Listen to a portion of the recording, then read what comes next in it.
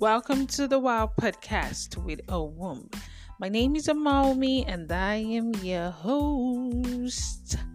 Yeah, I'm not as excited as I always am in previous episodes because my heart is broken. Yes, and with the situation of things happening in Nigeria right now, it's not so exciting, but it's all for good. So we have to actually look at the we have to hope that there will be a light at the end of this tunnel. Yes.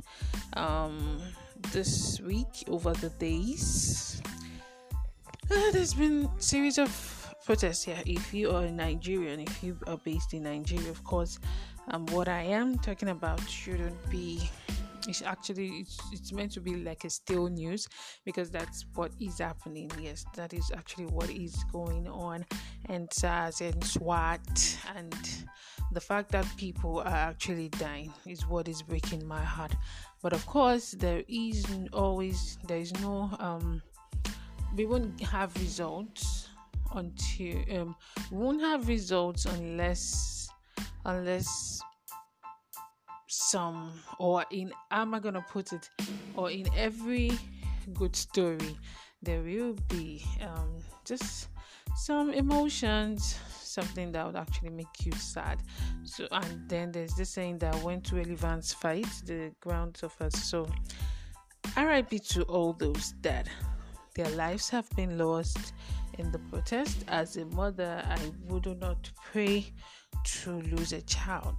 I don't think any parent wants that, but RIP to them.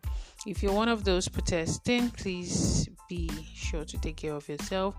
Be sure to be on alert. Yes, please be on alert, and please be careful. Yes.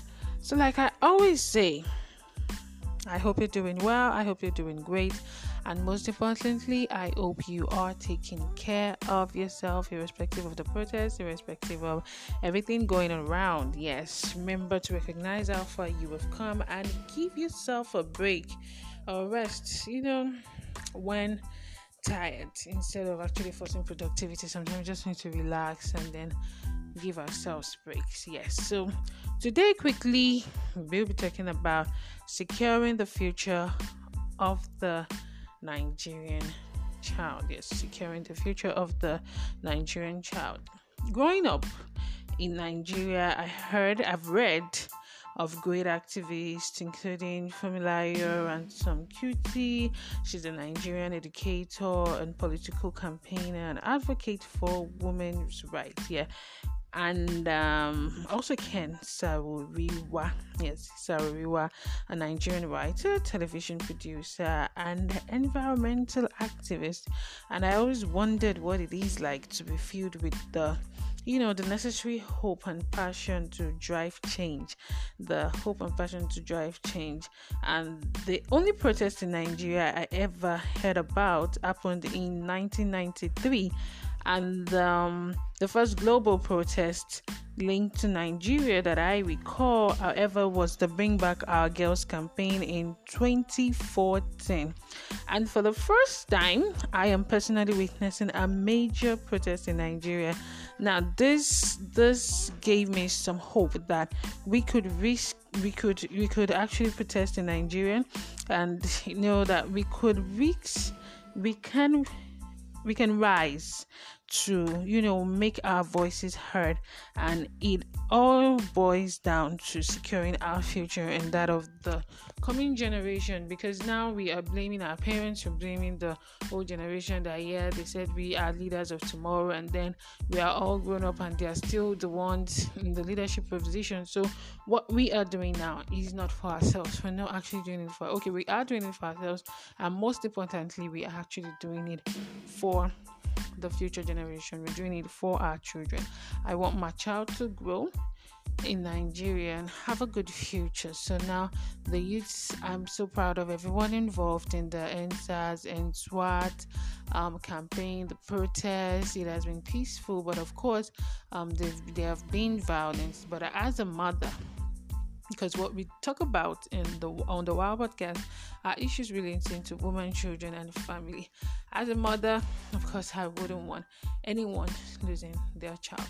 And then we are fighting for the lives of those, the lives of the people that the police have unjustly killed. Yes, so it's also sad. I've had my own sad experience, not personally, but my husband.